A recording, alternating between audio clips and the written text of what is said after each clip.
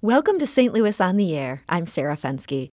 In December, the St. Louis County Council voted 4-3 to create an affordable housing trust fund.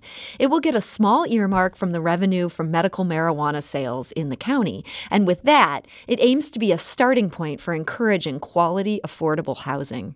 Councilwoman Lisa Clancy sponsored the bill creating the fund, and she joins us today to talk about it. Councilwoman Clancy, welcome to the show.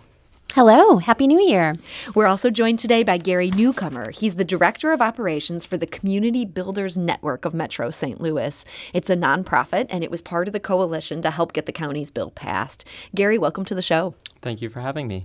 Now, Lisa, walk us through the big picture on this. Who is going to be able to use the money that's in this Affordable Housing Trust Fund? So let me start with what an Affordable Housing Trust Fund is. This is something that is starting to gain a lot of traction across the country. Not sure exactly how many affordable housing trust funds exist across the country, but I've seen upwards of 700. What an affordable housing trust fund is it's a distinct fund that will receive ongoing dedicated sources of funding to support preservation and production of affordable housing in St. Louis County. The big goal here is really to increase opportunities for families and individuals to access decent, affordable homes, which we all have a right to. And so in St. Louis County, this new policy comes at the heels of a task force that met for over a year and made some recommendations to get this affordable housing trust fund established. And throughout their process, they looked at where the greatest need was in St. Louis County and identified that the greatest need is primarily in single female-headed households that are making less than $35,000 a year, and senior citizens. So as part of getting this off the ground in St. Louis County, we will be prioritizing people within those groups to make sure that we are delivering on where the greatest need is. So explain to us how that's going to work in practical terms. We know there's a fund of money. Yeah. We know there's these people who need housing. What happens with the money to help them achieve those goals? Well, I imagine that there will probably be, there's going to need to be a lot of administrative decisions made to figure out exactly how it goes from this pot of money to the people who are going to benefit directly from it. This could look like, and as we've seen in other jurisdictions, such as neighboring St. Louis City, this could look like loans. It could look like grants to nonprofits, other governmental entities. There are some parameters set out in the actual policy itself that identifies what bodies are eligible to receive the funding, but there's some administrative decisions that are going to need to be made, and those decisions will need to be made by the Housing Resources Commission, which will be the governing body over this. And Gary, I understand your group is going to have a role in that. What does that look like? Well, I work for the Community Builders Network of Metro St. Louis. We're essentially a coalition of community-based organizations, as well as the organizations and agencies that support them. So our role is really to just try and support the process. So how can we make sure that things are being implemented in a way that really works well for the communities, but also the community-based organizations that are doing the work on the ground? So will there be some sort of board of directors that's picked out? Who decides all this? Well, you can think of it sort of as a board of directors. So the Housing Resources Commission is a body that already exists within St. Louis County. It's an appointed board or commission, currently has 5 members, but the policy that we now have in place, it actually expands the Housing Resources Commission to a total of 9 members. So one of the very next steps, almost immediately, that the county executive is working on is making some new appointments to this commission. And the thing that's really unique and cool and that I'm really proud of about how we've expanded the size of this commission is it's going to include subject matter experts, but also people with lived experience. So people who come from the areas of St. Louis County that are most impacted by homelessness, by unemployment, by high poverty rates. And so I think we're helping to set a standard about what it looks like to broaden what we mean by qualifications and experience on these boards and commissions. So that's really going to be key in helping us, set the steps for what's next and making sure that this money, this trust fund, makes the impact it needs to have. So if you're listening to this conversation, we want to invite you to join us. Have you been impacted by the cost of housing in the St. Louis area? area. We want to hear about that. Give us a call at 314-382-8255. That's 382-TALK. Or you can send us a tweet at STL on air or email us at talk@stlpublicradio.org. Now, Gary, I know St. Louis City has had an affordable housing trust fund for quite some time now. How does it work over on the city side of things? Well, it's very similar to what Councilwoman Clancy had just mentioned. So there's a commission that operates in the city. It's appointed, and that commission ultimately oversees the dollars that go into the fund and distributes them to organizations and agencies around the city that provide services, whether it's affordable housing creation, affordable housing prevention, so preventing the loss of units. And sometimes it's even used in really creative ways like tenant education and organizing to really support people where they are as well. Can you give us an example of maybe a specific project that funding from the city's housing trust fund has been used to make it happen or to sustain it? Sure. So I just mentioned tenant organizing education. So Dutchtown South Community Corporation in the Dutchtown South neighborhood, that's in the South City. So they had received some funds to help support tenants who live in the neighborhood who might want to know a little bit more about what their rights are as tenants. So as an organization, they have the resources to help bring those folks together and learn from one another about what resources are out there. Now, Lisa, in St. Louis County, I know you've got some big ambitions for this fund. Mm-hmm. There's a lot of need there, and you want to deal with it. But at this point, we're looking at a pretty small revenue source. I understand it's going to be an estimated $50,000 in annual revenue. How do you see that amount changing over time? Well, we definitely need to increase that amount in order to make sure that this fund can make a meaningful impact in St. Louis County. And so some of the work that remains, just establishing this is step one, is identifying additional sources of funding. And so, there were in the task force report that came out that led to all of this, there were some things that were identified, but I think it's really going to be something that is a task for this new Housing Resources Commission and its new membership to take a look at and make some recommendations for. How much are you thinking of as the ultimate goal in terms of a funding level? Less about the source, and how much do you think it needs to get up to in order to make an actual dent? Upwards of, millions of dollars at least. I mean, I don't have the exact numbers in front of me. I know that the task force identified, what they felt like would make a meaningful impact. And that's definitely probably exceeding what the city has been able to fund, which is $6 million a year. And, one way to think about this, too, is to think about where the need is in St. Louis County and how to quantify what that need is quantified. We've got 400,000 households in St. Louis County. Over 100,000 of those households, that's over 25%, are considered cost burdened when it comes to housing. And so that's one of the benchmarks that we're using to determine what the need is. Cost burden technically means that you're spending over 30% of your income on housing. And if you're spending that much money on housing, we know you're not spending it on other things that you need to be spending money on. So I think that those kind of numbers are going to be things that folks on the Housing Resources Commission regularly look at to help determine how much money we're going to need to be able to make a meaningful impact here. And at the same time, just getting to this level of $50,000 and creating this fund in the first place, you did run into some political realities here. That was a 4-3 vote. There was some opposition to $50,000. I want to read a quote from Councilman Tim Fitch, one of your colleagues on the county council. He said he couldn't support this bill, and he said, "When I think of taking tax money from people, I think of my 84-year-old father. So are we going to say that he should have less of his own money to spend so that money can go into a pot for government to then spend on affordable housing? I don't think that's the right thing to do." What would you say in response to this argument that, you're taking from people who maybe don't have additional tax money to give? Well, I don't know that I don't know that anyone is taking any money from the 85-year-old father at this point. I mean, at this point, we're looking at the very modest sales tax for medical marijuana. And, I tend to take a very sort of holistic and regional approach in terms of how I think about all of this. And I think that we all benefit when we all do better. And so I think that will mean some benefits to the 85-year-old father. And also, you have to keep in mind, too, that one of the areas of greatest need that was identified in St. Louis County is senior citizens over the age of 65 who are in need of money for home repairs so they can stay in place, age in place. And so I think that there's one of the things that really excites me and gives me a lot of reason for hope with this trust fund is that it's going to benefit a lot of people in St. Louis County. So one thing that's really neat about affordable housing trust funds is that they're flexible and they're locally controlled. So traditionally, a lot of housing resources have come from the federal government or the state, and those have a lot of restrictions to them. They're essentially telling our community how to spend those dollars. And so affordable housing trust funds, we can be really creative with what we want to fund. And so we can let the solutions come from the community and from the community organizations that are working on the ground every day. And that's really exciting. At least it's exciting to me.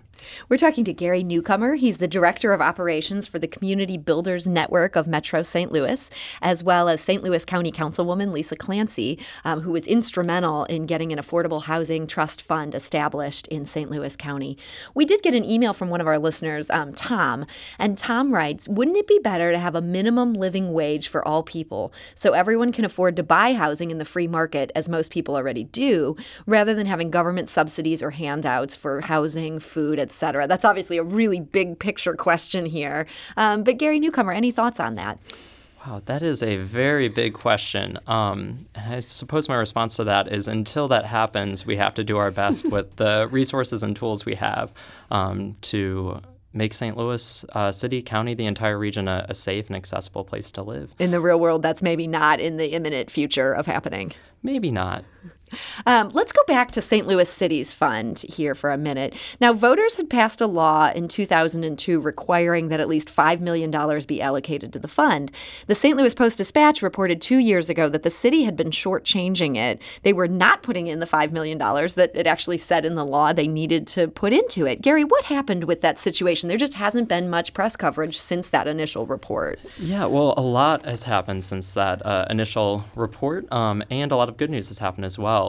It raised awareness about the Affordable Housing Trust Fund and the amazing staff and commission that's over there. It's led by April Ford Griffin, and like I said, her staff is incredible. And when people knew a little bit more about the Affordable Housing Trust Fund, they knew why it was important. And so we've actually seen funding going to the city's Affordable Housing Trust Fund. It went back up to that minimum $5 million, and then this past year it was actually increased to $6.6 million. They actually increased it. What? That's right. It just seems so unusual that something ends up getting more money that it's legislatively required to have. What ended up leading to that happening? Well, we learned together, so community members, organizations, and the city itself, we all learned about how impactful the Affordable Housing Trust Fund was. One big statistic we learned a couple of years ago is that for every $1 the city invested into affordable housing, it leveraged $17 of outside private and public funds. So it was bringing in a lot of resources into the community, and that means not just housing, but also jobs and stable neighborhoods. It's better quality housing. It's just it was really impactful. And we've actually heard from all three leaders that ultimately determine the budget in the city. They've all expressed a commitment to increasing funding in future years. Does anything stop the city from shorting the fund again if, say, times get tougher? Wow, that's a big question. My response to that would be, let's not think about this in terms of scarcity, but in terms of abundance. We have something that works. We have funding that is available for it. So why not invest it in something that's really bringing great solutions to our communities? Lisa, on the St. Louis County level, you've now created this new fund. It has this small, but, there's going to be some funding going to it. Is there anything that would prevent the county from similarly backing off that fund's going where the council has asked it to go? I don't think so, and we tried to be really intentional through writing this policy to try to avoid that. Because one thing that when you think about some of the lessons learned from the city, they have to fight for this money every year, and so we're hoping to avoid that kind of situation, which is why it was really important for us to identify a pot of money that we could sustain, such as this medical marijuana, which again, it's a modest down payment to get this started. But as we look towards other sources of funding, I think we're going to have sort of the same priorities, something that we can depend on and something that we don't have to fight for every year. Okay, so this won't be just part of the general fund budget. You're going to make sure it has its own dedicated revenue. Exactly. Now, Lisa, you also had a bill that was aimed at requiring landlords in unincorporated St. Louis County to accept tenants no matter what the source of their income is, which is basically people who are coming in with Section 8 vouchers.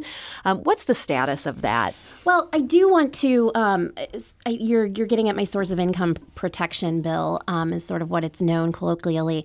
It didn't require landlords to accept anyone. What it required was that they had to allow anyone, regardless of their source of income, to complete an application for housing. There's many other reasons why someone could have been lawfully turned away, but the point is that we know that there are folks throughout the St. Louis region that are getting turned away and not even given a fair shot at applying for rental housing simply because they have some sort of government assistance that they would be using to pay for it. So like these ads we see that say no Section 8 Section apply. 8. Yeah. That would basically stop that practice. Exactly. Or it would be an attempt to stop that practice. So really it's an anti-discrimination policy. I introduced that I think last spring, and there was quite a debate, a heated debate on the council about that throughout the summer. And I ended up pulling back on that so that I could focus on other ways to increase housing opportunity in St. Louis County, which is what led to digging into this Affordable Housing Trust Fund. But I am still concerned about discrimination in housing, and I think that this is a conversation that we need to pick back up or continue when the time is right. Do you think you will personally, try to lead that charge? I'm not going to speak to, I can't make a commitment to if or when I'm going to be reintroducing that bill. But I think that discrimination in housing and opportunity when it comes to housing is something that is a priority for our region. And I am committed to helping continue move forward on that issue. Now, Gary, going back to St. Louis City, they do have an ordinance just like that on the books. And the Equal Housing Opportunity Commission, which most of us know as EHOC, they had written a report that was pretty critical of how it was actually being implemented and enforced. Do you think there's a problem with the city ordinance lacking teeth, or what needs to happen here in order to see that places where they have these laws, they're actually going to be followed? Well, I can't speak to the EHOC report, so Equal Housing Opportunity Council report, but I know I've read it. It's a great report, and I'd encourage all the listeners to read it as well. But what I can say is that it is important that we try and find fair housing solutions. When we're turning away people from affordable housing, that creates a problem for all of us. People don't just disappear, people move around. I think I heard this on public radio earlier today. But it's a good source. Affordable housing can sometimes be a game of musical chairs. And unfortunately, in that game, not everyone gets a seat. Lisa, I did think it was interesting. It looks like Clayton and Webster Groves both made changes to their fair housing laws in this last year. And so even though St. Louis County as a whole didn't take this on, we did see some smaller municipalities doing that. Do you think we'll see more of those in the coming years? I do. I think we will. And I definitely, I want to give a lot of kudos to my colleagues in Clayton and in Webster Groves, which are both in my county council district, for getting this done. And I know Webster, Clayton as well, but I know a little bit more about what Webster's working on, has really committed to advancing affordable housing in Webster, which is also near and dear to me because I grew up in Webster. But I do think we're going to see more municipalities taking this on, and that's going to be really significant because one of the obstacles I faced in my source of income protection, for example, was that as a county lawmaker, I could not mandate something for this throughout all of St. Louis County. My policy only could be for unincorporated areas of St. Louis County. So there was quite a divide there. So I think it's going to be very important for other municipalities to be looking at this. And I'm very proud of those within my own district who have prioritized this. Yeah, it felt like some of the unincorporated areas were saying, well, this isn't fair. This wouldn't even apply in Webster Groves. Now Webster Groves has just gone around them. It eliminates at least one argument against it. It's interesting to see the movement on this. People are paying more attention to these issues. Well, and speaking of the movement, Sarah, one of the things that makes me so happy about how all of this came, this bill getting done and passed was there was a really diverse coalition of people that came together to work on this, whether it was Gary and his colleagues and members of the Community Builders Network. We had the St. Louis Realtors step up, Generate Health, the Urban League. I'm probably leaving some folks out, Health Equity Works. And it also, it was really neat to see community come together in support of this priority. And, I would also be remiss if I didn't mention the For the Sake of All report, the Dismantling the Divide report, and the Ferguson Commission report, which all helped to shine a light on this issue. Yeah, I just want to piggyback off of Councilwoman Clancy's comment, too, that it was a really diverse coalition of partners who came together. So CBN, the organization I work for, we're part of a larger coalition called the Affordable Housing Affordable Housing Trust Fund Coalition. And there were partners as diverse as schools, health institutions, developers, small businesses, everyday residents, churches, transportation. It was really incredible to see all the people that came to the table. And it'll be great to see what will happen next with this. So I want to thank you both for being here to fill us in on this. Gary Newcomer of the Community Builders Network of Metro St. Louis, thank you for being here. Thank you for having me. And St. Louis County Councilwoman Lisa Clancy, thank you for joining us today. Thank you. This is St. Louis on the Air on St. Louis Public Radio, 90.7 KWMU.